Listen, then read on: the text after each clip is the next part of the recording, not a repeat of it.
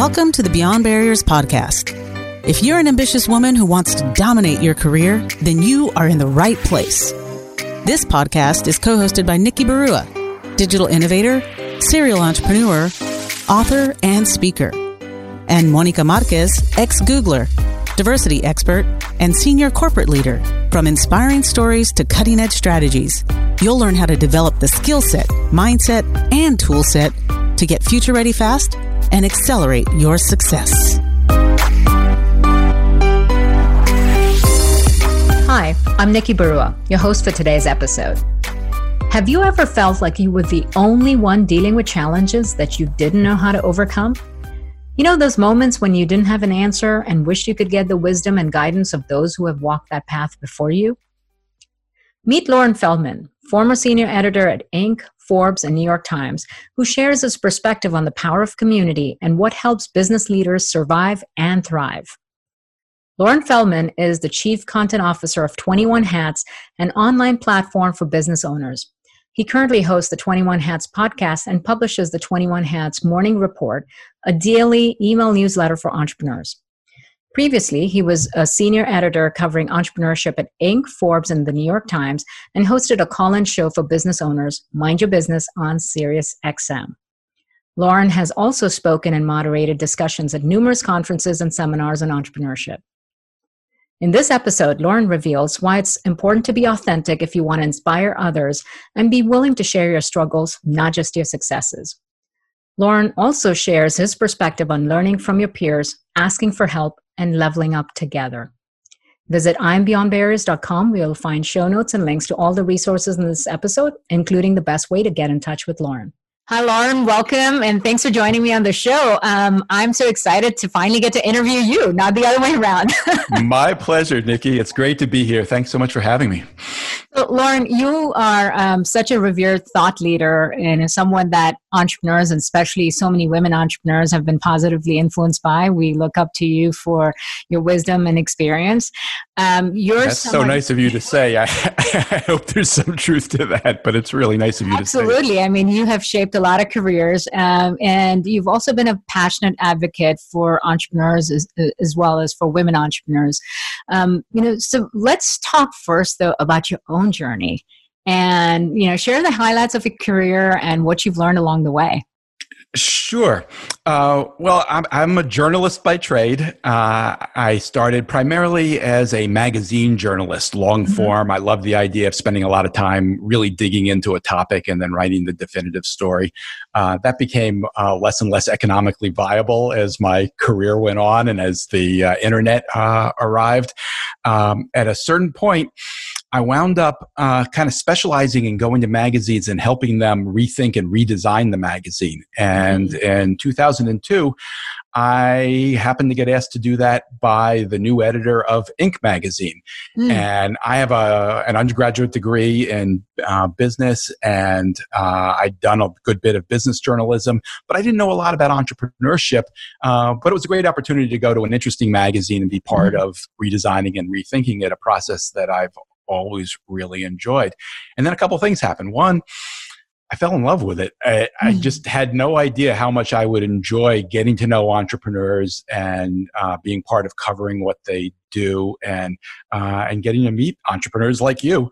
It just, it changed my life. The other thing that happened is that the economy got even worse for the media industry. And whereas I had been used to the idea that I could go off and find another magazine to help redesign, those opportunities became less and less, at least for me. So I wound up staying at Inc. and really enjoying it. I was there for about 6 years. I was the number 2 editor at the print magazine, and then became the editor-in-chief of the website, Inc.com, just as they were starting to take it more seriously and have it not just be a dumping ground for what the print journalists did. So that was my introduction to editing on the web, which was great. And it helped me get my next job, which was building a web vertical about entrepreneurship for the New York Times, where I started a small business blog called You're the Boss. I was there for about 5 or 6 years, and then I went to Forbes. where I focused on entrepreneurship again. I was their main editor on entrepreneurial stories. I also helped create something that we called Forbes Small Giants, which was our attempt to honor the best small businesses in America each year. Mm-hmm. We picked 25 companies that we felt were really special. They all had to be profitable. They all had to have been around for 10 years. They had to be giving something back to their community. They had to treat their employees well. We took it very seriously. And we produced great lists of companies that any business could learn from. And that was the main thing that we looked for. For each company, we wanted to be able to say, I've never seen a company do this before. Right. This is something different. I love this. And that was what we looked for in the list. And it was a very successful list for them. And then in 2018, I decided to take what I'd learned at each of those companies and try to create something with a partner. We wanted to build the definitive platform for business owners. We decided to call it 21 Hats, which we thought was a good name because it's memorable and also it indicates a degree of respect. We understand you have to wear a lot of hats to build a business. We understand it's not easy, and we're going to be there to help you. So we called it 21 Hats, what it takes to run a business, and we wanted to create a platform where business owners could read great content and also connect with each other. Didn't quite get as far as we expected to, but that's my journey up until now. That's what the journeys are like. So what strikes me about this is you have this incredible career in journalism and featuring entrepreneurs and business stories, and that love for entrepreneurship made you one, but you also picked an opportune time for launching your own business in the middle of a pandemic. I believe you did that too, Nikki. Yes, indeed, I did. We have to someday we're going to look back and say Lady Luck was on our side. This actually is the third company I'm starting in a downturn. So I've had lots of people tell me that's the best time to do it, that it's a chance. It's sort of like, if you can do it then, if you can get some traction when the economy isn't great, it gives you an opportunity to figure out what's working and what doesn't work, and then be ready when the economy turns and things pick up. That's exactly right, because when the economy is down, most people, and even a lot of entrepreneurs, tend to be lost in a sort of scarcity mindset. There's limitations of resources and all kinds of things. So if you are a startup during that time, you have so little to work with that it forces you to be really innovative and really resourceful, but you're also competing against more established businesses that are kind of losing. So they're trying to hold ground while you've got very little to lose.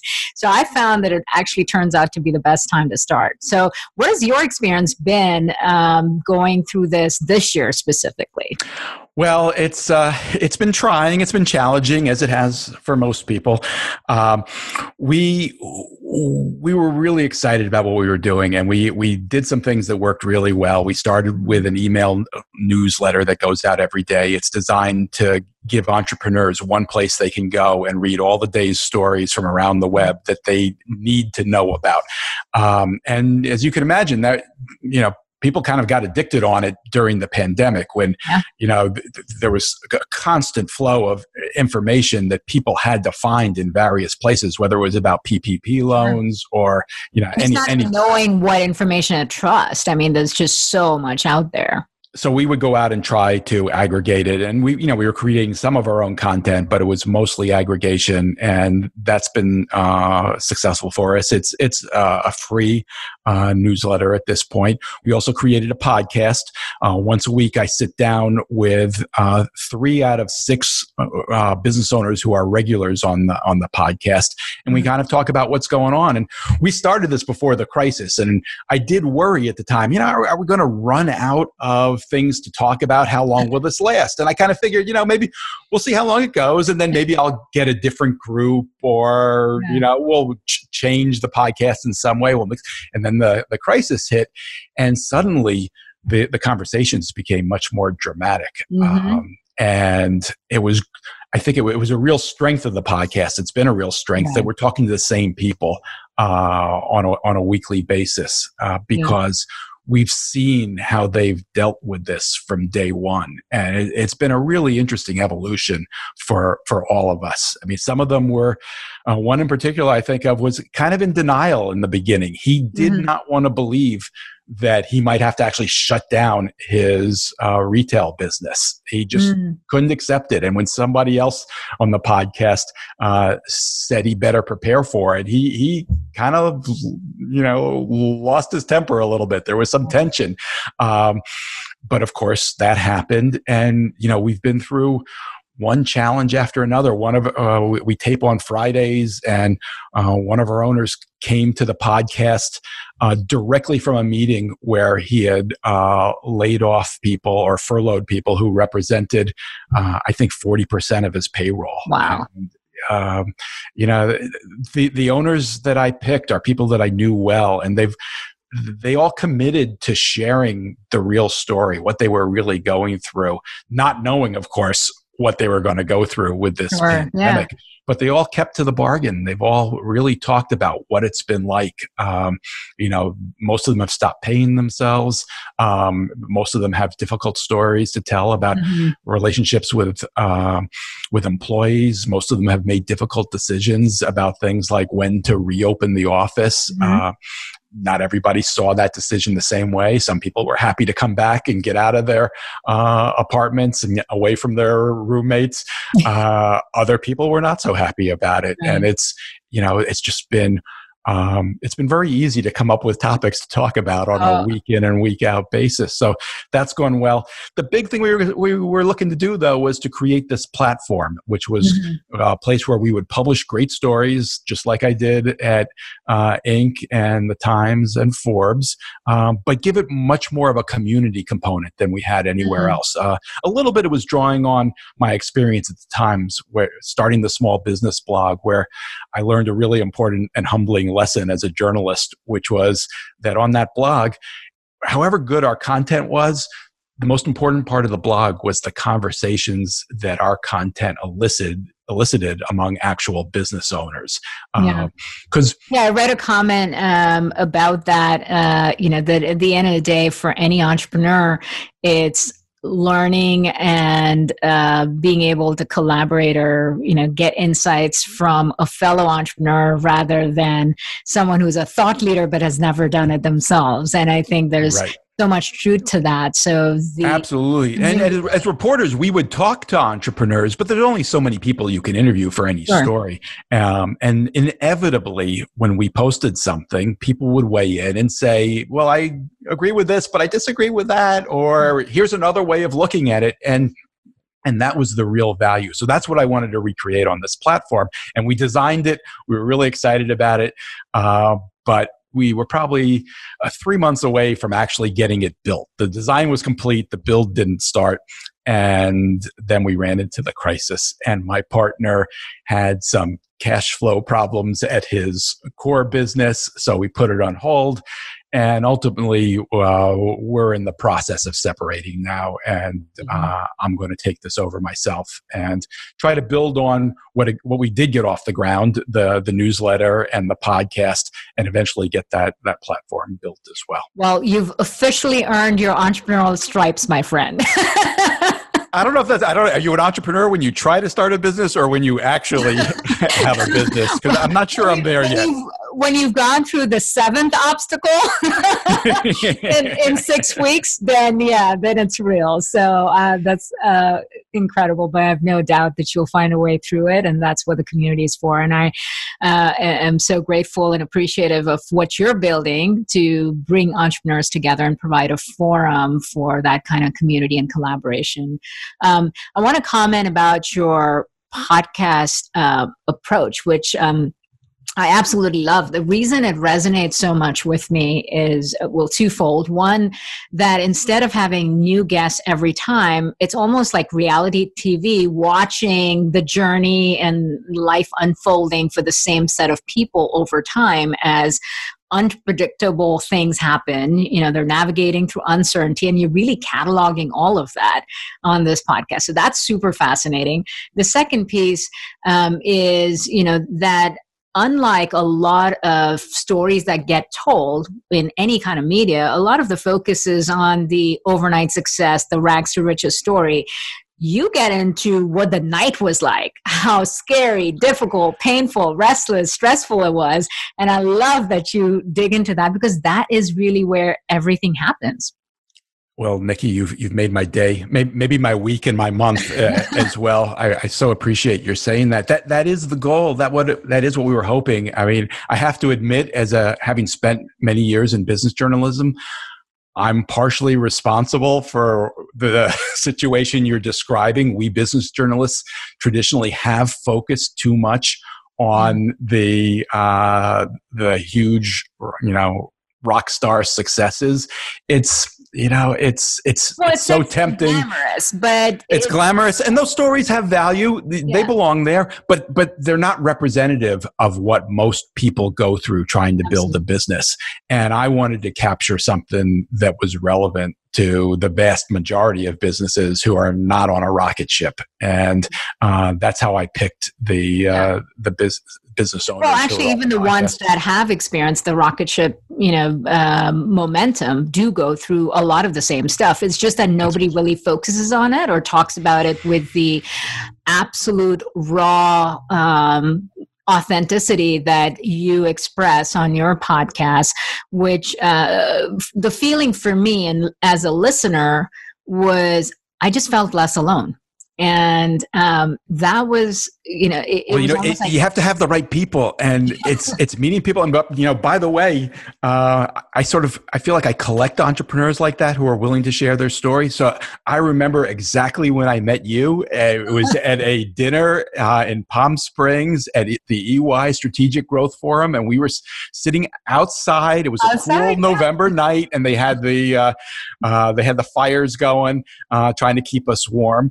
And we went around the table and everybody told their story. And you told an incredibly compelling story and shared, the real side of building a business. Yeah, and because ironically at that time, it was a lot of, similar way. I mean, I was getting awards and recognitions everywhere that celebrated the successes, but nobody until then had talked about what it took to get from point A to point B, and not just the business journey, but the personal journey and the setbacks and the suffering through that.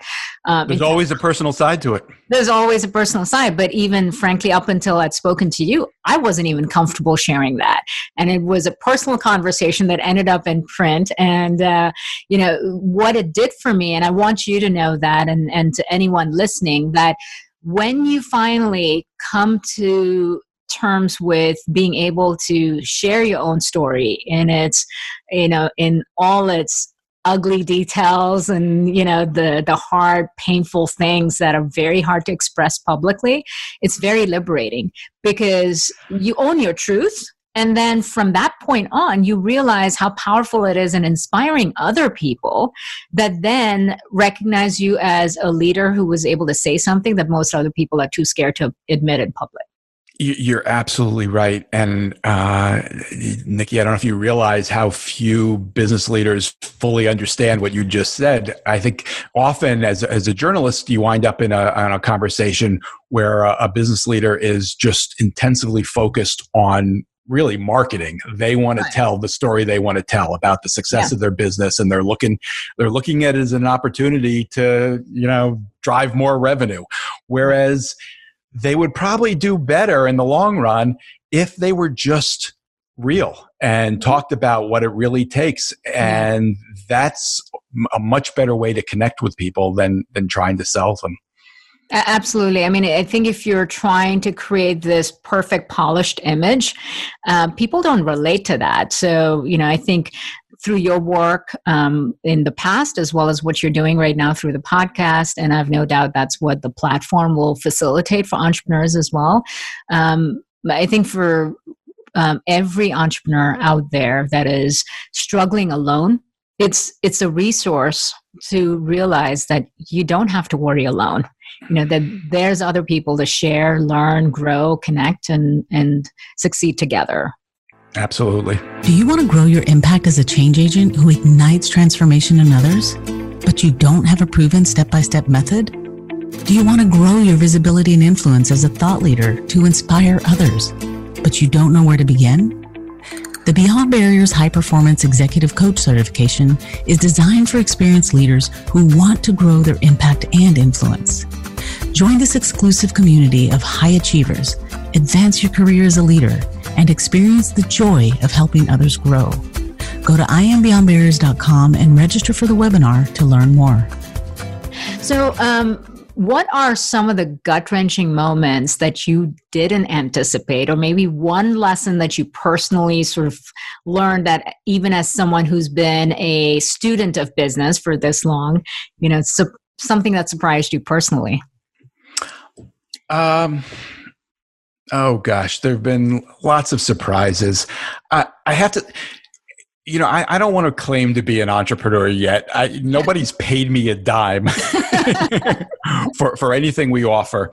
So it's too soon. I want to be clear about that. I've got a ways to go. And I also want to be clear, I haven't done what you did and what most entrepreneurs do in terms of, taking the financial risk to be an entrepreneur. Mm-hmm. I found a partner, and we agreed that it would be mutually beneficial to build this platform together. And I brought experience with content and community and contacts with lots of business organizations around the country and great entrepreneurs who I knew would, participate in a podcast or talk for a story or something like that. And frankly, he put up the money. He paid me a salary, as well as financing the development of the things that we built. So it's not a true reflection of the entrepreneurial experience for most people. Mm-hmm. I've had it very easy. I'm also a little bit older than a lot of entrepreneurs. I have 2 kids, but they're out of college. So the financial risk for me is not as great.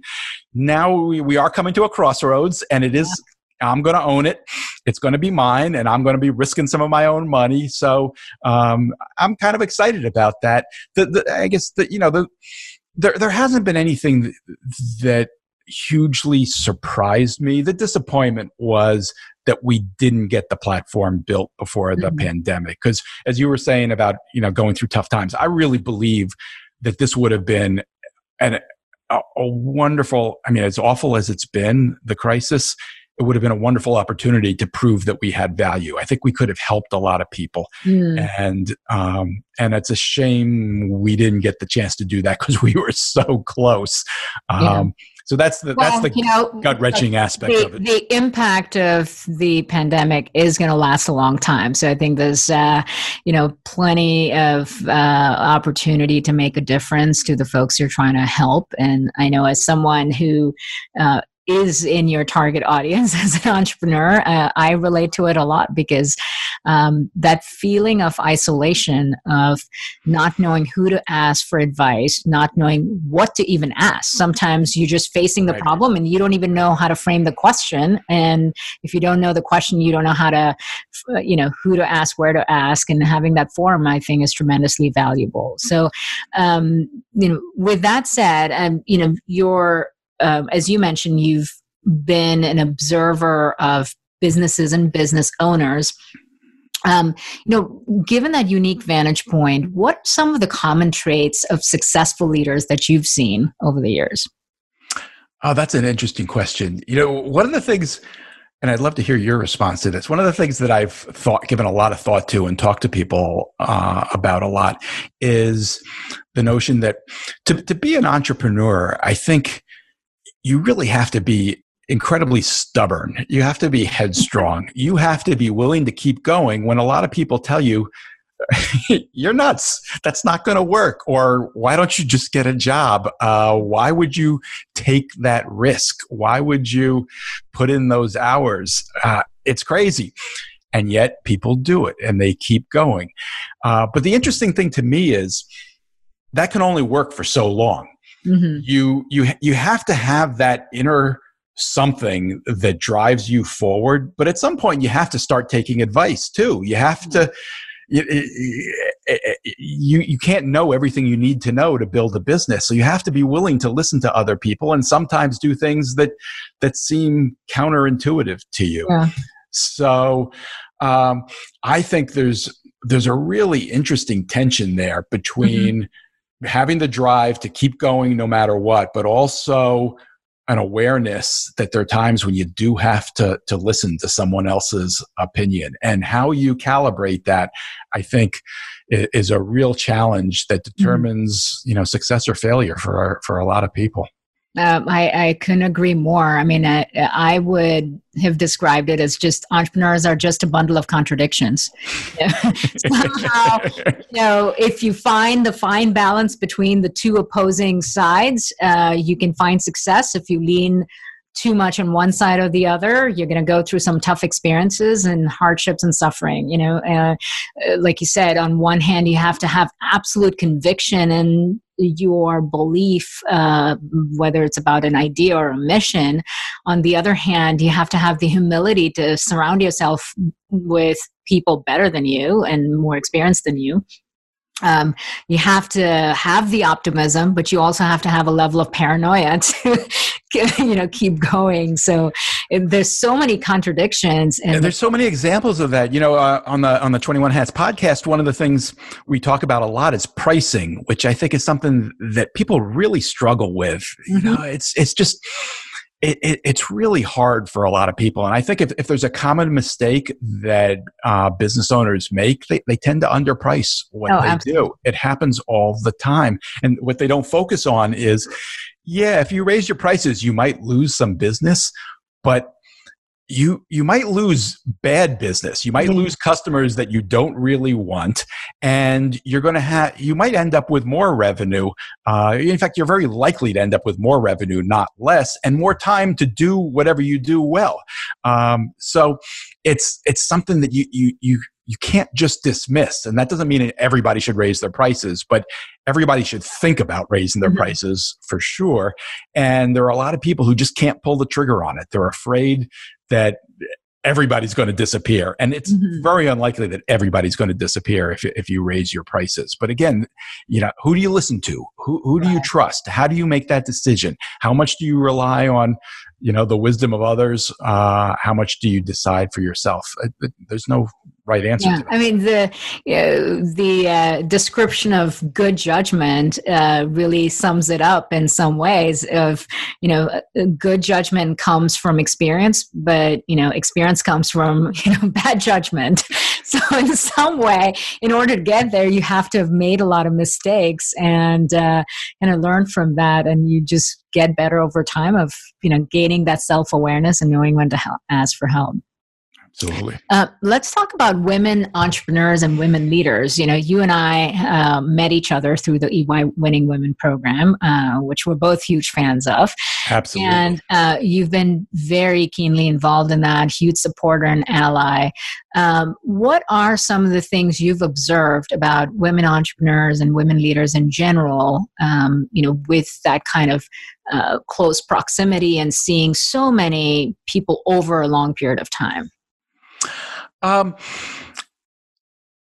of all, I just want to say that program is just a fabulous program. I almost hate to talk about it because I kind of like keeping it as my little secret, at least among journalists. I started going close to 10 years ago to that event, and I really just went because of the Winning Women program. It's a fabulous event. They spend an incredible amount of money on it, and they have big name entertainers there. Jay Leno used to go, and they have big rock bands and all kinds of things. But I went for the one program because looking for businesses, as I said before, that I like to cover, those who are not necessarily on a rocket ship to success. Right. The Winning Women program finds women like you who have, great ideas, a great business, but maybe need some some coaching, can use some support, and visibility. Visibility, and gives them the opportunity to get that. And they introduce a new cohort every year. And I would be the only journalist there year after year meeting them. And I don't know why, because it was such a great use of my time. There was nowhere else in the world I could go where I would meet more terrific people in 1, 2, or 3 day period than I could there. So I'm a little confused as to why it's not better known, at least among journalists. I know it's well known among entrepreneurs, but I've made so many great contacts through it, and gosh, it's hard for me to sit here and think what they have in common. I don't have a good answer for you to that. I don't think. I think I've met a lot of women who aren't part of that program, and I would. You'll know this better than I do, and you can tell me whether I'm right about this or not. But I've heard a lot of women say that they think women entrepreneurs are not as confident as male entrepreneurs. They don't. Yeah. They don't have it's that the risk-taking factor that's hugely different. And in my own experience with EY Winning Women, what struck me was what a small percentage, what is it, less than 1 to 2% of women-owned businesses even cross $1 million, which in itself is mind-boggling. It's absolutely mind-boggling, and it's a little bit like winning the Olympics because no one else showed up, and while the recognition is a tremendous honor and a great opportunity to build community, but it's also reflective of how little scale so many women-owned businesses achieve. So to answer your question, then, I would say this. I don't think the Winning Women program is representative of women entrepreneurs at large. It's a different group. It's a different league. Yeah. They are women. There is a wide range of businesses that I've met there, from quite small to quite large. But they don't suffer from a lack of confidence by and large. They wouldn't be there if they did. Right. And so it's a different group. I think they're very different from the women entrepreneurs I meet elsewhere. So I look at them as just being great entrepreneurs who happen to be women. Yeah. And that's why I go there before the pandemic. That's why I went there every year and hope I will again someday.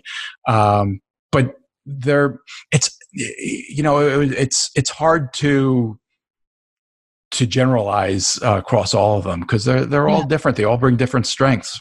No, absolutely. Although, I think a lot of the research has already revealed that the confidence factor does make up for a lot because it's, those self-limiting beliefs about whether you can or whether you can't. And, men are more willing to fake it till they make it. Yeah. I don't know if that's a good thing or a bad thing. Well, I think the precision of saying, well, I haven't, checked all the boxes, so maybe I'm not ready to go in to raise funding or hire my first employee. And so much of business growth comes from leverage and access. You need access to resources and relationships and capital. And that confidence factor makes a huge difference whether you're willing to keep the access and take it. I will say this. I'm not a huge fan of the venture capital industry. I think, there are clearly companies with ambitions that require venture capital, and there's no other way they could be built. But I think the system destroys a lot of good businesses too. Right. I think, unfortunately, there are a lot of businesses that take venture capital that had they not taken it, they probably would have succeeded on their own terms. But once they bring in venture investors, they've got to exceed on someone else's terms. And maybe the business wasn't cut out for that. And they don't make it. And the venture investors probably don't really care because that's part of their business model. All they need is 1 out of 10 to succeed big. And, the other 9 don't matter. But some of those other 9 could have been great businesses. So I think there's one one thing I've observed, I hate when all the focus about women entrepreneurs is on whether they get venture capital or not. Mm-hmm. Because, yeah, of course they should get venture capital the way men do. I mean, they have every right to, have their businesses ruined by venture capital that men do. But that's not the deciding factor for most businesses, is whether they're going to succeed or not. And there are plenty of other challenges and hurdles that women face. And those challenges and hurdles, I think, don't get as much attention as the venture capital ones. I completely agree. I think something about the whole Silicon Valley glamour factor tends to overemphasize fundraising as some kind of major achievement, and celebrates less the whole idea of making a first dollar of revenue on your own. Organic growth is way harder and it's more sustainable. And we tend to sort of ignore how hard that is to not only do it the first time, but to keep. But also how valuable it is. It is. The best money you can raise is by earning a customer. Even people who take venture capital will tell you the best thing you can do is to put off taking the capital as long as you possibly can. If you can get your company as far as possible without it, you'll be in a stronger position when you do take it. And obviously, for some companies, it's the right decision. Yeah, absolutely. For me, going through that experience myself, what I value the most was visibility. And that's why, your involvement in the entrepreneurial community was so relevant and important, because a lot of women don't necessarily share their stories or feel like it's a little bit like bragging, and self-promotion is uncomfortable. Yeah, men don't have that problem. Yeah. But on the other hand, if other women can't see it, you can't be it. So the importance of visible role models is very important in changing the narrative and changing the statistics of that. And what I think the EY Winning Women program really did for so many of us, and I can certainly say that for myself, is my life changed after that point. My skills didn't, my vision didn't, my business success was earned. But what fundamentally happened only because of that program and because of you and other folks that supported that was visibility. It gave me a spotlight, it put a spotlight, gave me a voice, it gave me a platform to make a difference. And then through that, inspire a lot of other people as well. And then also normalize success in many ways that made it possible to take even bigger leaps. So from that standpoint, you cataloging stories of entrepreneurs and being able to share that, it is changing the narrative. It does change how people view themselves. You did a terrific podcast with Sherry Deutschman, who is a Winning Women alum, who started an amazing company and has an amazing personal story. And I think it's a great example of what you're talking about. I mean, she built that business on her own. She did it, by the way, without any debt, without any investment, but built a $40 million business, just a great business, and ultimately sold it. I think that for her, the real value probably was, people heard her story and what a great story she had to tell. Yeah, absolutely. So looking forward, into, we're still in the COVID era. Things are still uncertain. Yeah. When's that going to end, Nikki? Yeah, I know. I'm looking for your prediction, Lauren. You're the one. So like most people in business, we're all sort of, trying to make decisions as we've jumped off the cliff and we're building the airplane on the way down, trying to figure it out. What advice would you give to people from everything you've learned and observed and studied? What can someone, guide themselves with in this very uncertain time? Not just now, but we're also in this digital age where there's artificial intelligence and automation that is disrupting the traditional way of doing business. Living with uncertainty is the norm. It's not getting used to it or waiting for it to go away. What advice would you give? Well, I think my best advice is probably not to take advice from someone like me who hasn't actually done it, but instead... Very humble, Lauren. Well, very true.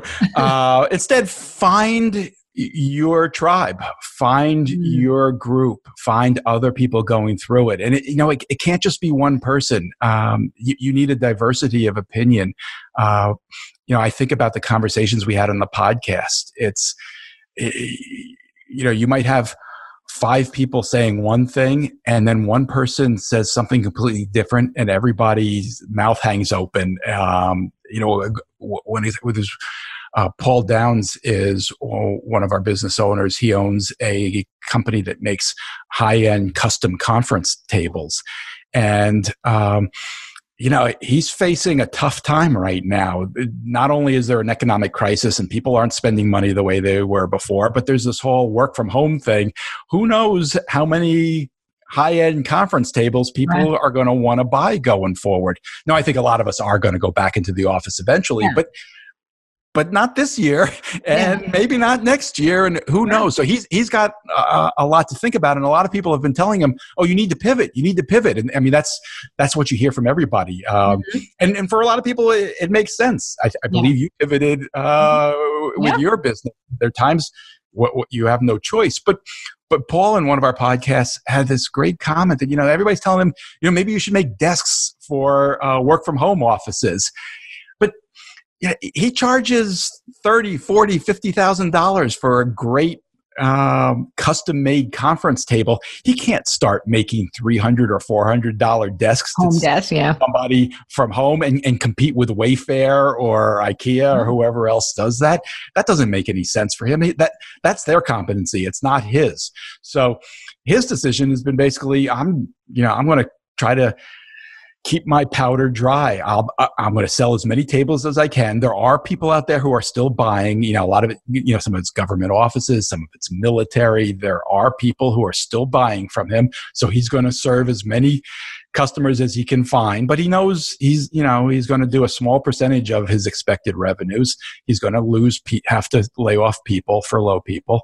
But he's going to try to do whatever he can just to make sure he's here when, it comes back, when the pandemic is under control, the recovery begins in full, and people start, going back into offices and buying those tables again. So that's a long answer to your question, but I think there's no one answer for anybody. And if you're looking for advice, I think you got to talk to a lot of people and weigh their opinions.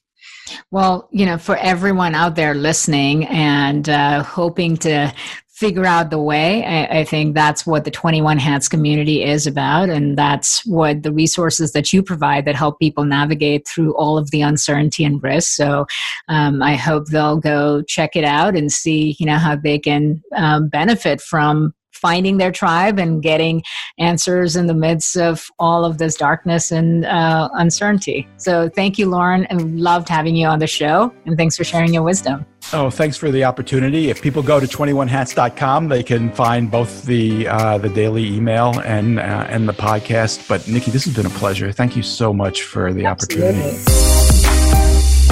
Thank you for listening to the Beyond Barriers podcast. There are thousands of podcasts out there, and we are so grateful that you've chosen to listen to ours. If you enjoyed the show, please tell a friend about it and subscribe to get new episodes every Monday, Wednesday, and Friday. Visit IamBeyondBarriers.com, where you'll find show notes and links to all resources for each show, including the best way to connect with our guests. See you next episode.